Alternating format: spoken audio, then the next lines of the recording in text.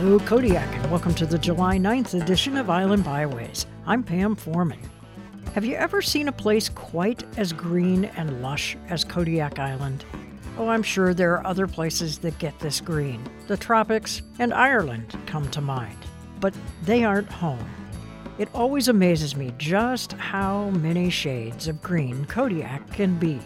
And now, in among all those green layers are a plethora of newly blooming wildflowers. The iris have really kicked it into gear over the past week or so. The lupin are still glorious, but if you look closely, you'll see their seed pods are becoming more prominent, which means the end of the bloom is near. The pods are about the size of pea pods, and they will become the predominant part of the plant as the blossoms fade and fall off. We'll be in the purple stage of wildflowers for a while yet, but the purple is slowly being highlighted by the cream, white, and yellow flowers. The buttercups, which have been blooming for quite a while, are now joined by goat's beard and the monkey flowers.